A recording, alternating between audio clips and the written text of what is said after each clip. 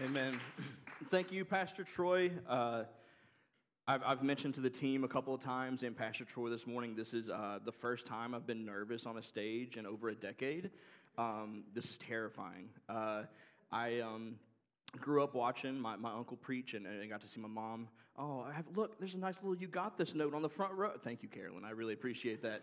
You guys will get to see all kinds of inside stuff as I talk up here, because I don't keep things to myself very well at all. But I got to watch him preach, my mom preach a few times, and I always thought this was something I wanted to be a part of my ministry. By no means do I feel worthy to be up here, but I know God's spoken to me, given this word for you guys this morning, and I'm super, super excited to share it with you.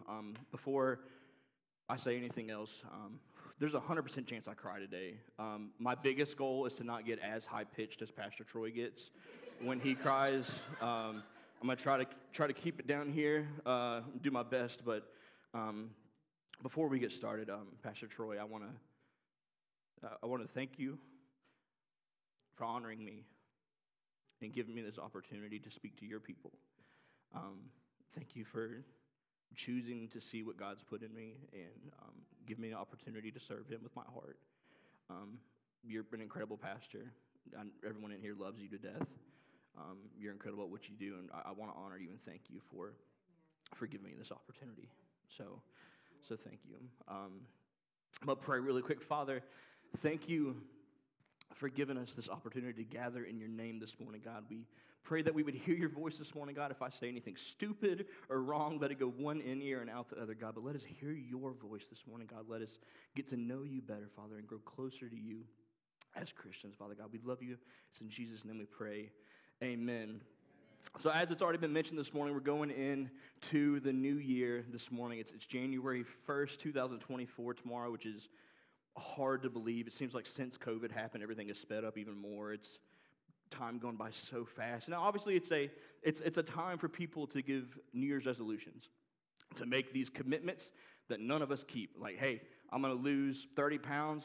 Probably not, probably not going to happen. I'm going to get off social media, maybe for a little bit, like sometimes. And I've never been one to really get into that much because I've always been super honest with myself. I've always been, no, sir, you're not going to do it. So I've usually given up before I've ever started. Maybe that's a poor example, but I just want to be completely honest with you. But I want to look at new things in a different perspective this morning. Specifically, I want to look at making the old new, looking back at the past in order to introduce something new into our lives. And so we're going to look at a few specific memorials in the Bible. There's many different examples in the Bible of altars and memorials being made, but we're going to look at three specific ones. And memorials aren't something super uncommon to us. We don't think about them often, but there's memorials all around us. There's statues of famous people in our history. You got Mount Rushmore and all these other little commemorations of great people in our country's history and all around the world. And we're going to look at three specific ones in the Bible. But before we look at those, I want to answer the question of why. Why are we looking back at something long ago, some memorials that were made for things that happened so far in the past? As I previously mentioned, my uncle was my pastor growing up. His name was David Reeves. He died a handful of years ago, and he was the most influential man in my life. I loved him to death. He was basically my second father. He did a lot of raising me in a lot of different ways, and there was one specific sermon of his that he preached when I was growing up that has stuck with me to this day, and as I was preparing for this message, it kept coming back to me, and he spoke an entire message on remembering your first love, on remembering the moment that God came into your life. See, so often we as Christians, we know God, we love God, but we slowly grow apart. We slowly lose that passion. It's kind of like you've maybe heard of the example of the youth camp. You tell these teenagers go to youth camp, they get fired up, and then they slowly fall away. They forget the experience. You see, God's great. He is an experience all on his own. But we forget that feeling. See, I give Troy such a hard time about sounds, and now I'm going to pay for it all day today. we forget that moment, the moment that we first met him. So we're going to look at these 3 memorials and see how we can apply them into our lives. Beautiful. No, we're going to look at first memorial. First memorial is Ebenezer. So we are going to be in 1 Samuel chapter 7. So going into this section of Scripture, the ark of the Lord has just been returned to Israel, and Israel decides, hey, we're going to turn back to God. They've been making all these false idols and worshiping all these idols, and they finally decide, all right, enough's enough. This has sucked. We're going to turn back to God and try to have it good again. And so once they make this decision, Samuel calls Israel to this place called Mizpah. It's about 12 miles north of Jerusalem. And we're going to pick up here in 1 Samuel chapter 7, verse 7. When the Philistines heard that Israel had assembled at Mizpah, the rulers of the Philistines came up to attack them. When the Israelites heard of it, they were afraid because of the Philistines. Then Samuel took a suckling lamb and sacrificed it as a whole burnt offering to the Lord. He cried out to the Lord on Israel's behalf, and the Lord answered them. While Samuel was sacrificing the burnt offering, the Philistines drew near to engage Israel in battle. But that day the Lord thundered with loud thunder against the Philistines and threw them into such a panic that they were routed before the Israelites. Then the men of Israel rushed out of Mizpah and pursued the Philistines, slaughtering them along the way to a point below Bethkar. Then Samuel took a stone, set it up between Mizpah and Shin, and named it Ebenezer, saying, "Thus far the Lord has helped us." So here we see our first memorial, the stone that is set up by Samuel. So what is the original purpose of this memorial? The original purpose is to remember the Lord's intervention at Mizpah. To remember this great thing where the Israelites were being pursued by a great enemy, and the Lord intervened. He thundered a thunder so loud that it scared them to death, and they ran away. Now, thunder's scary. We had a little bit of fire. We always have premature firework people, during the holidays. We had a little bit of fireworks last night, and our dogs were freaking out. I guess I'm comparing people to dogs again. It's a bad habit of mine. I got to stop doing that. But could you imagine a sound so loud that it literally made you run away? Like, thunder is already kind of scary, especially if it's close. A thunder so loud that every man of a great army turned and ran. That's something to commemorate. That's something to remember. It's a great thing to remember. But what can we take away from this event? Our reminder here is when God has intervened in our lives. When has God shown up in a situation in your life? Maybe it's not an attack of some great army. Maybe it's nothing like that. Maybe it's just a difficult situation. It could be something small. But a lot of us have great examples, the older we get, have great examples of when we've been in a situation, we've been under attack, and God has stepped in. He has stepped in, and He has fixed it. He's made a way. But God's intervention doesn't always look like we want it to. It's not always peaceful and happy. When I grew up in Oxford, Mississippi. We moved to Oxford when I was 5 years old. And not a lot going on in Oxford now that I think about it. I'm kind of happy I was addicted to video games as a kid because I'm not sure what else I would have done in Oxford had I not had video games. There's like a bowling alley and a theater. That's kind of all you have. But I enjoyed it. And I got to a point to where I thought I would live in Oxford maybe for the rest of my life. I had gotten into worship in the church I grew up in, started singing on the stage at 14. I loved worship, and I was surrounded by my family. I got involved with a ministry called Chi Alpha, which I've told many of you about. It's a ministry that I learned a lot of leadership skills in, had a lot of great people teach me a lot of great things. And I thought, this is where I'm supposed to be. I'm going to do ministry in Chi Alpha and in church here in Oxford for the rest of my life. I accepted a call to ministry. Like, this is where I'm at. Little did I know, that's not what God had for me. And I want to be careful when I say this because we don't just say God causes bad things to happen, but I believe God can use situations and poor decisions we make to intervene in our lives, to point us in the direction we need to go. So I got into a relationship with a girl, and really good friend of mine, really sweet girl, really nice, and we were doing ministry together and all this stuff. I thought everything was going great, and I was still doing Chi Alpha. All of a sudden, it's not so great anymore. I don't even exactly know what happened to this day, but it ended. And I quickly learned that I grew up with a very poor habit of relying on other people to define who I was. And so the moment that I broke up with this girl, she broke up with me, I was heartbroken. And then all the great people around me didn't seem to support me, didn't check on me. And I want to be very careful when I say this too. These are still great people. They still love me. I still love them. I think this is a thing of God, that he blinded some people to what was going on to allow me to see what I needed to see. And so I got the box kicked out from underneath me. And I got to a dark place. It wasn't but 2 or 3 weeks later, I was commuting up here to South Haven from Oxford 5 days a week at the time. Incredible gas money reimbursement. So, didn't mind. Yes, it was 2 hours of driving a day. Paychecks were very nice. So I didn't mind so much, but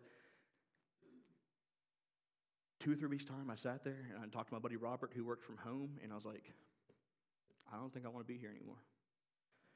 And we talked about moving on Wednesday, moved on Friday. I came up to work the next day, Thursday, signed up for an apartment in Savannah Creek. A lot of you know Savannah Creek in here. And we moved on Friday. And I left everybody I knew from the time I was 5 years old, and all this support system, and all these people I loved, because I was just trying to escape the pain I was feeling. Spent the next 6 to 8 months falling back into alcoholism that I had early on in college, heavy depression. I was sleeping 2-3 hours a night, drinking every day after work. It was a horrible time in my life. Little did I know, God was using that. He was intervening to bring me to the place he wanted me. And so 6 or 8 months later, we're in March now, I call my mom, and I'm like, Mom, I can't do this anymore. I can't feel this way anymore. I was like, I'm ready for it to be done. I'm ready for it to end. She said, well, I love you, son, and prayed with me. She said, I'm going to talk to some people and we'll get you some help. And my stepfather, Steve Long, who was a part of City Church for a long time, he called Pastor Troy, and he said, hey, my stepson's down there, and he's not doing well. And so I get this text from Pastor Troy on a Wednesday or a Tuesday, and he texted me and said, hey, you want to have lunch tomorrow at Moe's on Goodman Road. And I meet with Pastor Troy and come to youth that night, come to church that Sunday, and the rest is history. God's been working on my heart and growing me ever since that day. But you see, he intervened through a terrible situation. He used this incredibly painful season to point me to a place he wanted me. And now I get this opportunity to worship with all you incredible people on a weekly basis. You sound beautiful. It was so nice being down here and actually be able to hear you guys sing. Just so you know, we guys cannot hear you up here, okay? It's very loud, very bright. You're like kind of just shadows making some noises. You guys sound incredible. And just so you know, I did selfishly schedule all my favorite songs this morning so I would get to sing them. So if you ever wondered where my heart stood on the music we do, now you have your answer. But I love you guys. This is an incredible church. I did not like City Church when I first got here. I was like, this is way too structured. I hate how there's schedules and everything, and we can't just worship for an hour just because. I grew up in a church that was the opposite. We would just, you worship till worship stop, And but now I've learned there's a great balance between God moving and having schedules. We have to honor people's time. So thank you for teaching me some discipline in that area as well. We're going to move on to our second memorial. This memorial is called Gilgal. And so we're going to be in Joshua chapter 4, if you want to turn there with me, Joshua chapter 4, verses 1 through 8. Going into this section of Scripture, this is after all this time Israel has spent in the wilderness. And due to their own disobedience, let's remember that, they screwed up, they disobeyed God, they did all these evil things. God was like, all right, fine, you can stay there. That's fine with me. Finally, it's time for Joshua to lead them into the promised land. The spies have gone and spied it out. They've come back and given the report. So we're going to pick up here, Joshua 4, verse 1. When the whole nation had finished crossing the Jordan, the Lord said to Joshua, choose 12 men from among the people, one from each tribe, and tell them to take up 12 stones from the middle of the Jordan, right from where the priests are standing, and carry them over with you and put them down at the place where you stay tonight. So Joshua called together the 12 men he had appointed from the Israelites, one from each tribe, and said to them, go over before the ark of the Lord your God into the middle of the Jordan. Each of you is to take up a stone on his shoulder according to the number of the tribes of the Israelites, to serve as a sign among you. In the future, your children will ask you, what do these stones mean? I want to take a moment here. There's more purpose behind remembering what God's done than just for you. There's more purpose in intentionally making a point of how God's worked in your life than just for you to remember. Because your kids can't know what God's done for you if you don't show it. I had an incredible mother. My family will be here second service, and if you've never got a chance to meet my mom, she is the most incredible person I've ever known. And I get mad at her all the time because she says all the time, she's like, I hope I did a good job raising you, and like, I hope I didn't mess up too much. I'm like, please shut up. You're like literally the best mother I've ever met in my entire life. And I've met a lot of mothers, and no offense to all you mothers here in the room, my mom is better, So, I just want to make sure that's known. But it is important. It's important that you remember these things for your kids. Because you can't bring them to a church where they're going to hear the word of God and they never see it in your life. So much of the spiritual discipline I have now is because I woke up to my mom praying and worshiping because she lived this out in her life. I'm sorry, I spent too long on that. Where were we? 7, thank you so much. Tell them that the flow of the Jordan was cut off before the ark of the covenant of the Lord. Oh, I can't do this. Where am I? Okay. When it crossed the Jordan, the waters of the Jordan were cut off. These stones are to be memorial to the people of Israel forever. So the Israelites did as Joshua commanded. They took 12 stones from the middle of the Jordan, according to the number of the tribes of the Israelites, as the Lord had told Joshua. And they carried them over to their camp where they put them down. So the original purpose of this memorial is to remember when God stopped the Jordan and gave passage to the promised land. And I want to make another quick point about this. This was a incredible thing. So we have the parting of the Red Sea, but this Jordan stoppage was also incredible. So this was flood season. So the river was at its strongest flow, and when they got to it, God literally stopped the water where it comes from and let the rest of it keep going. I imagine some people up the river maybe didn't appreciate it quite as much. Because it was already flood season, it was already flooded, probably got a little more wet. But it's just an incredible thing. So I just want to make sure we don't look at it like, oh, it's another little miracle. No, this was an incredible thing that happened. But how can this be a reminder to us? This is a reminder of when God has kept his promise. You see, God made this promise to the Israelites many, many years before, that they will be able to cross into this land he has promised them. And he always keeps his promises. So when has there been a time in your life where you've seen a promise of God come true? When can you look back and see that was God fulfilling his promise? And I want to make sure we touch on something else too. Every promise made to God's people in his word is a promise made to you. Because as you see, when you accept Christ, you are inherited. You are adopted into the family of God. You have an inheritance. Every promise of his people is for you. So as you go through and read that stuff, when you read these promises of prosperity and healing and peace and joy, that's for you. That wasn't just for a time long ago. So claim those promises. Another practice my uncle had, when we would read scripture, he would tell you to put your name in there. Whenever God says something about someone or promises something to someone, Hunter, you are blessed. Insert your name here. And read it back again, because those promises are for you. And learn them, because then you'll be able to look back when something happens and say, I remember that promise he made me. I remember when he fulfilled that promise. Me and my wife, Jenny down here, We've had to see some promises of God this year. It's been a hard year.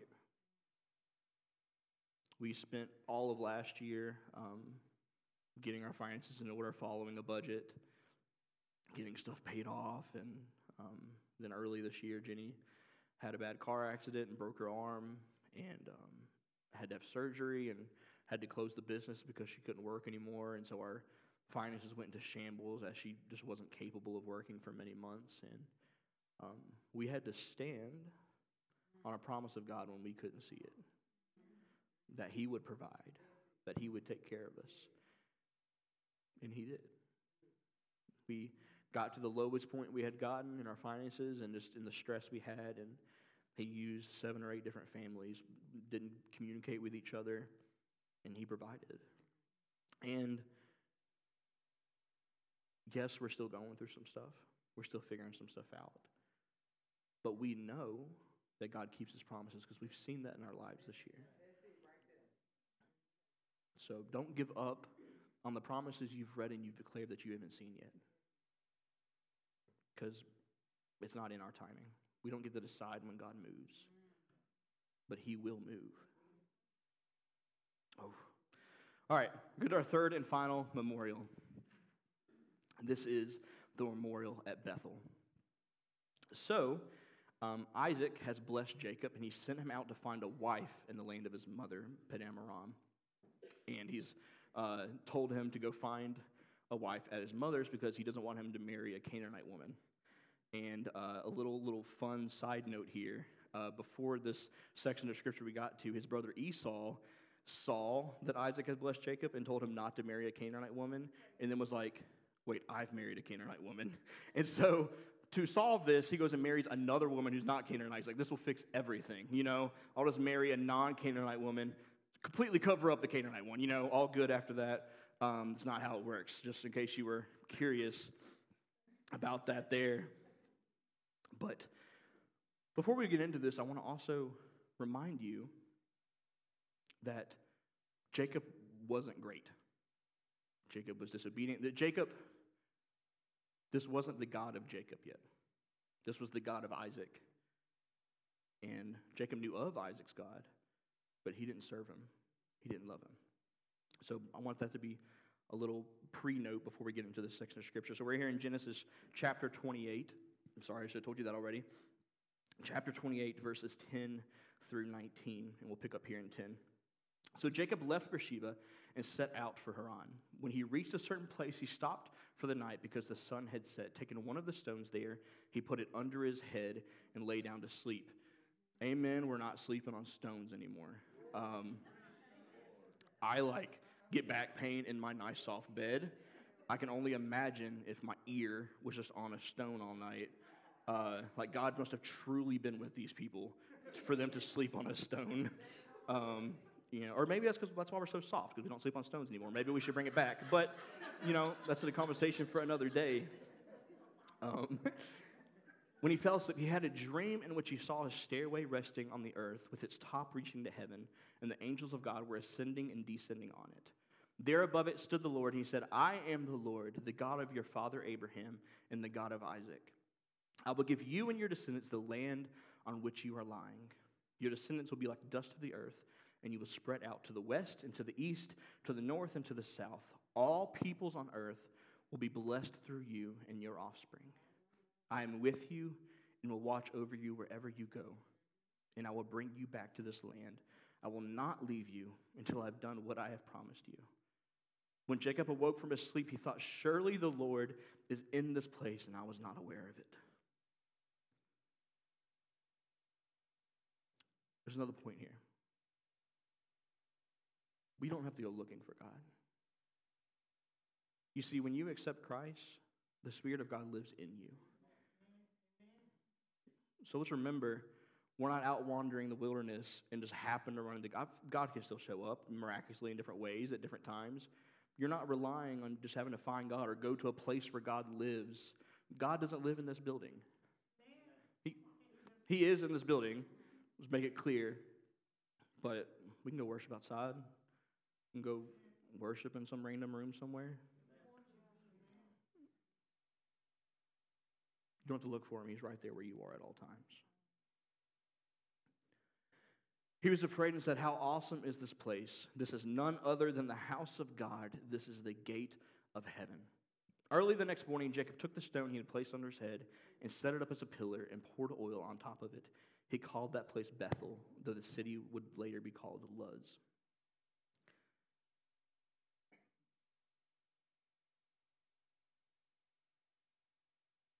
Jacob went out to find a wife, went to sleep, and found God. And as I said, we don't have to find God. He's always with us. But how often, even as us who have access to the Holy Spirit at all times, find ourselves surprised or find ourselves wondering where He is?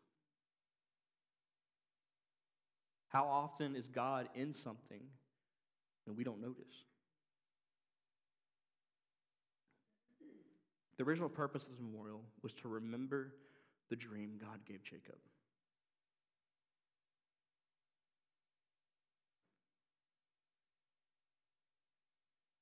However, our reminder is when God revealed Himself to us.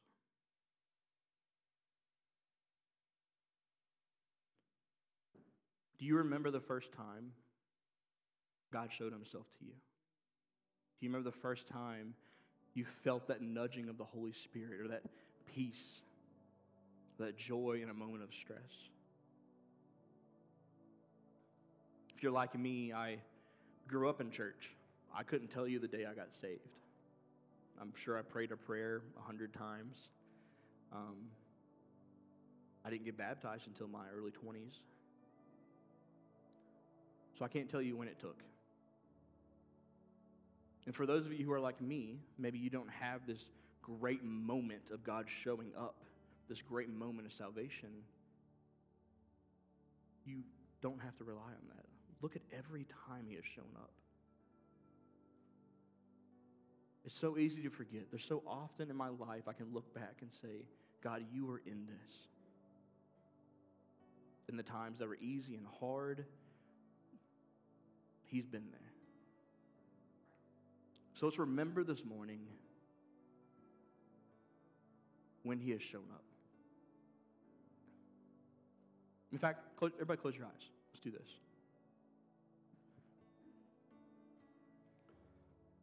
If you are someone who can remember the specific moment when you found salvation, when Jesus came to live in your heart, I want you to think of that and hold it in your mind. If you can't remember when you got saved or don't know when it happened, think of a time God has stepped in, a clear moment God has been present in your life.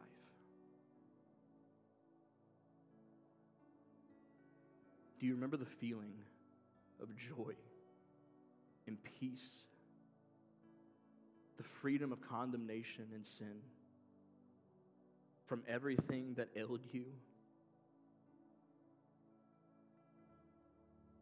God wants to remind you this morning that feeling wasn't just for then. You see, He can make everything new day by day. He only asks that we give Him the time. The moment you have in your mind is not just a moment to be forgotten, a feeling to never have again. But as we go into this new year, let's make the old new. Remember when we first felt the love and joy and peace. And have that experience with Him again. Keep your eyes closed and your heads bowed.